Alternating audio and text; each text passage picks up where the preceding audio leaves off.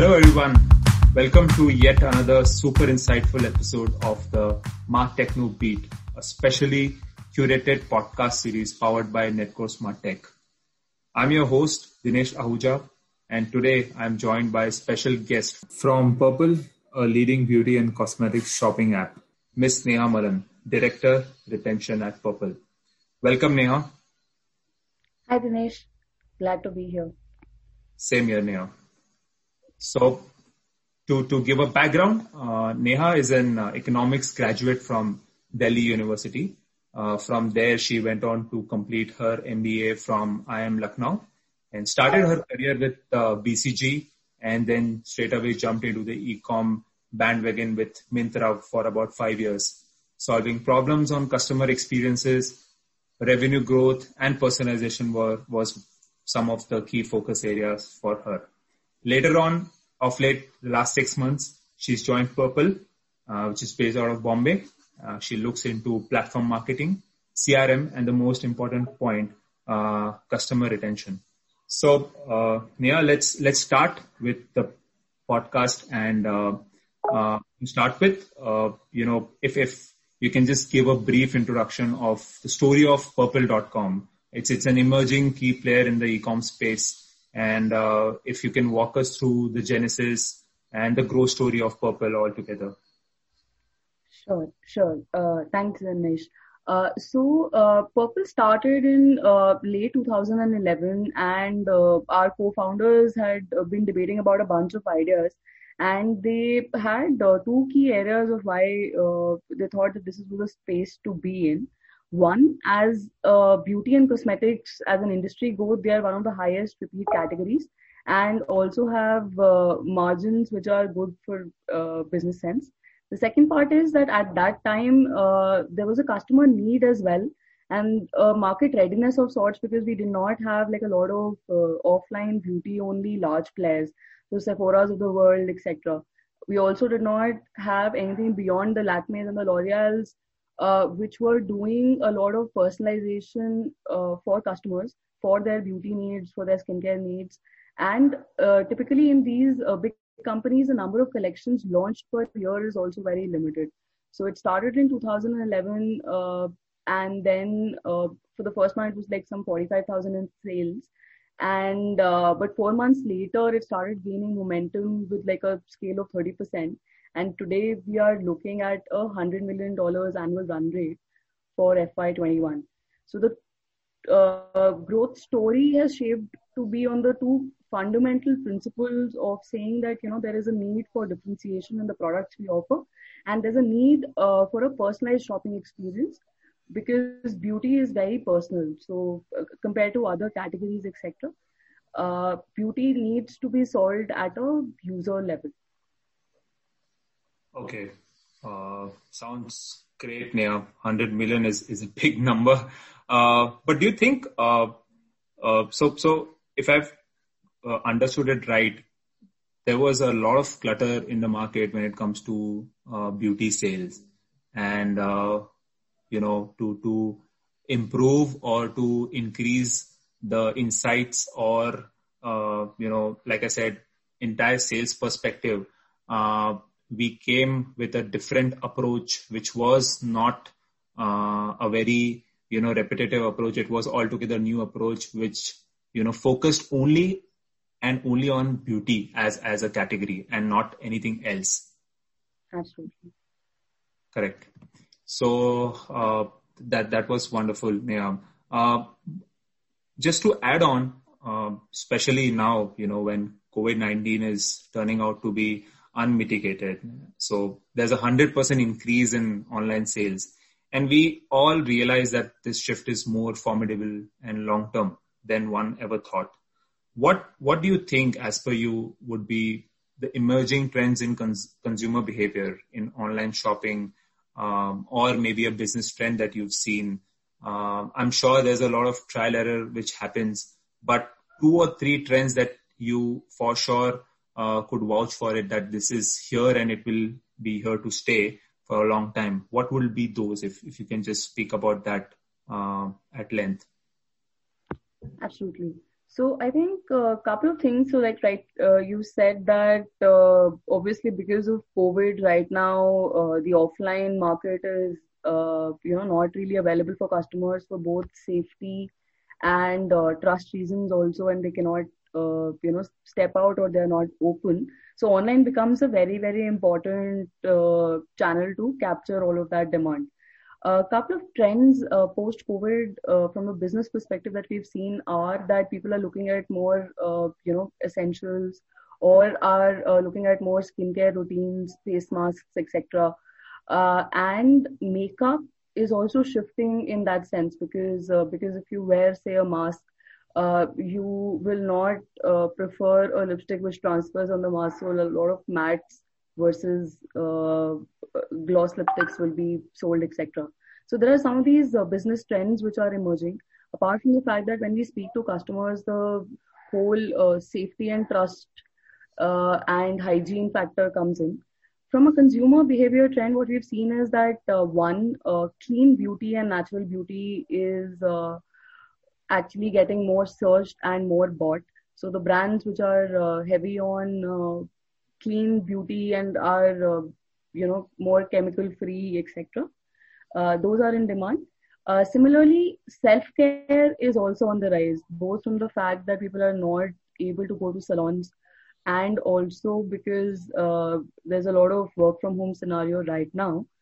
What happens is that the cleansing, toning, moisturizing, the basic CTM routines, etc. We've seen like almost 50% growth versus the pre-COVID times.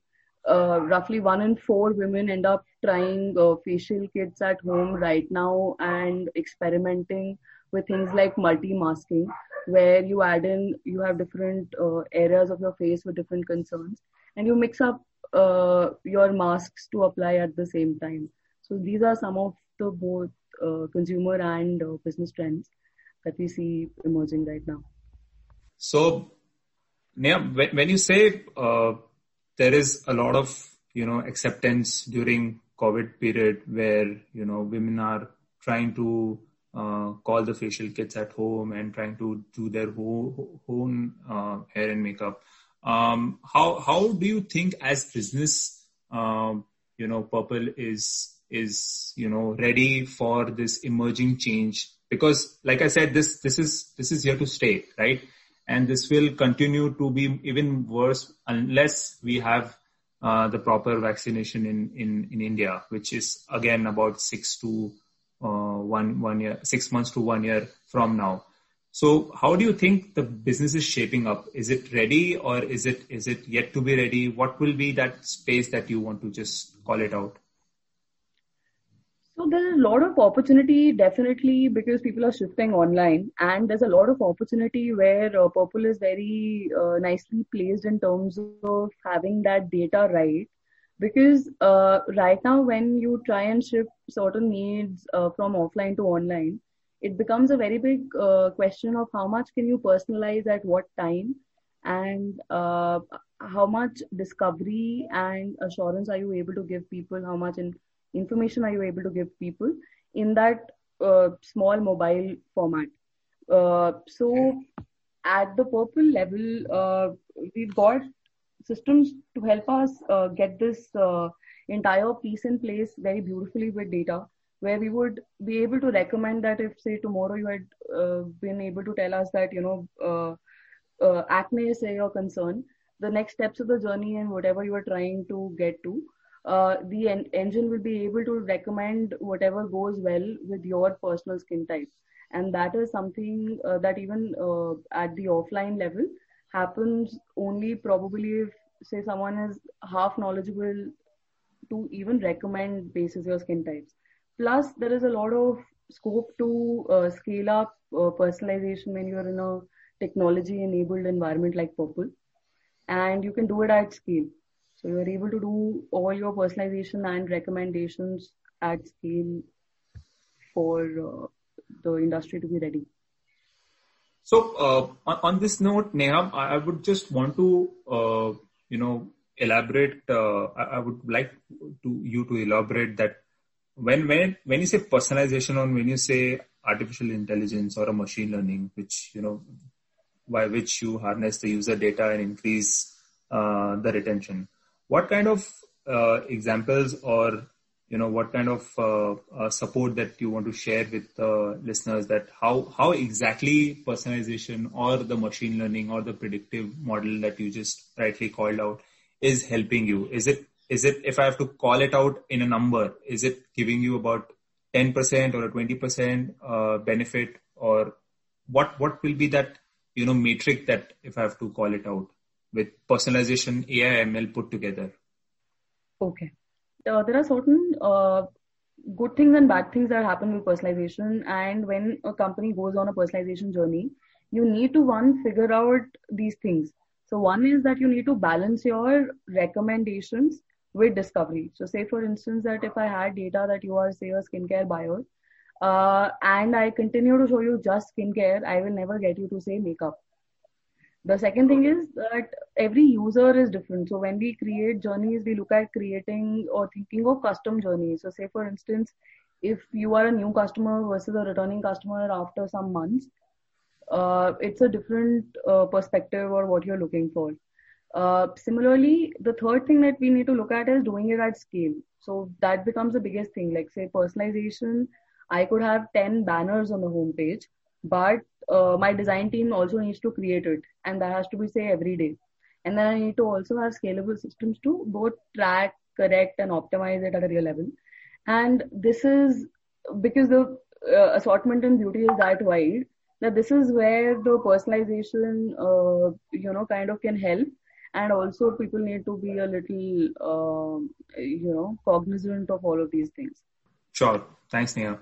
So on this note, I think, when we talk about benefits of retaining a customer, we all know retention is the new acquisition. And for example, some business may think that I'm profitable business, I don't need to worry about making sure that the shoppers return to my app or website. But why wouldn't you take advantage of this massive opportunity? New customer acquisition is only getting more expensive, right? High customer retention rates cut down on this cost, which is one of the many reasons why retention is important to business. So on this note, I also wanted to understand, Neha, how do you see the year coming, 2021, 2022, from a retention specific point of view? What could be the top 2 challenges? What could be the top 2 opportunities within retention space? Sure. So I would get to the opportunities first. So I think the 2 big areas of opportunities that exist is one in the whole value field. So Indian consumers are still looking for value, and beauty for all is what Purplle stands for. And which means that it is not just discounts, but value could mean things like great ingredients, exotic ingredients at great prices. So from argan oil to rosehip, etc., the price points plus the combinations and solutions that are getting offered at that value. The second bit is the fact that there is a loyalty program that we've started at Purplle, and that kind of programs or anything else that a customer sees where you're giving him differential service, which is beyond discount. So this has special rewards for customers who become a part of the program. It's at a very nominal fee, and it actually waives off a bunch of things for you. So it's practically a reward program to get people to stick around. Because when people stick around, then like you mentioned that, an acquisition cost versus a retention cost. Retention is what drives the engine for a business to grow and also signifies the health of the business. So those, I would say, are the 2 areas of opportunity. If we build the programs right to be able to give reasons to people to stick around, and then if we continue to give them value, that should help scale up retention. The challenges, I would say, are just the fact that staying top of mind right now in an environment where a lot of e-coms and even horizontals are getting into the same space, then staying top of mind is one challenge. The second is that there are certain tailwinds which shift in a different direction for a certain set of categories. Like for right now, makeup used to be one of the highest impulse categories before COVID. But right now, because of the natural rate of reducing use cases of people going out needing makeup, etc. So these things now have shifted, and makeup needs to set up a different way of getting that impulse back up in the minds of customers. So these two, I would say, are the challenges that we need to sort out. Sure. Neha, just to add on this, I just got this thought while you were speaking. Do we also face challenges pertaining to a regional front? Say maybe some market is different than other market within India, and if possible, if you can explain how do you find the right balance between markets? So I'm sure from between states or between cities, do you see that there is change of preference? There's a change of accepting certain products. There's a change of asking for a quality product or asking for a price point. Do you think in India it's considering it's diverse in nature? So is this also a challenge right now? And are we doing anything to resolve this, or we've already resolved this? So I would like to answer it this way, that at a consumer behavior level, yes, consumer behavior differs across geographies. At a price point level, there is no differential if you were sitting in, say, a Delhi or a Bombay on what you would be paying for the product. However, what typically happens is that at an assortment of 40,000-50,000 products, we're able to meet the demands. The sales might be different in different geographies. The timing might be different. So say a heavy duty moisturizer will get shopped in the northern part of the country more sooner than the rest of the country, just because of the seasonal differential. So things like these will exist, but in terms of product pricing, etc., all of that remains standard across. Does that? Perfect. Yeah. Thanks, Neha. So we've spoken about the growth story of Purplle, started in 2011, the kind of business we are doing right now. We spoke about the consumer and business trends, especially, post-COVID. We also spoke about certain opportunities and challenges one may look into e-com space right now, and a touch on how personalization, artificial intelligence, and machine learning is helping to target or to enhance the consumer experience even more. So we are at the end of the podcast. Thank you so much, Neha. It was an awesome, insightful, discussion. I'm sure the audience will benefit greatly out of what we've shared today.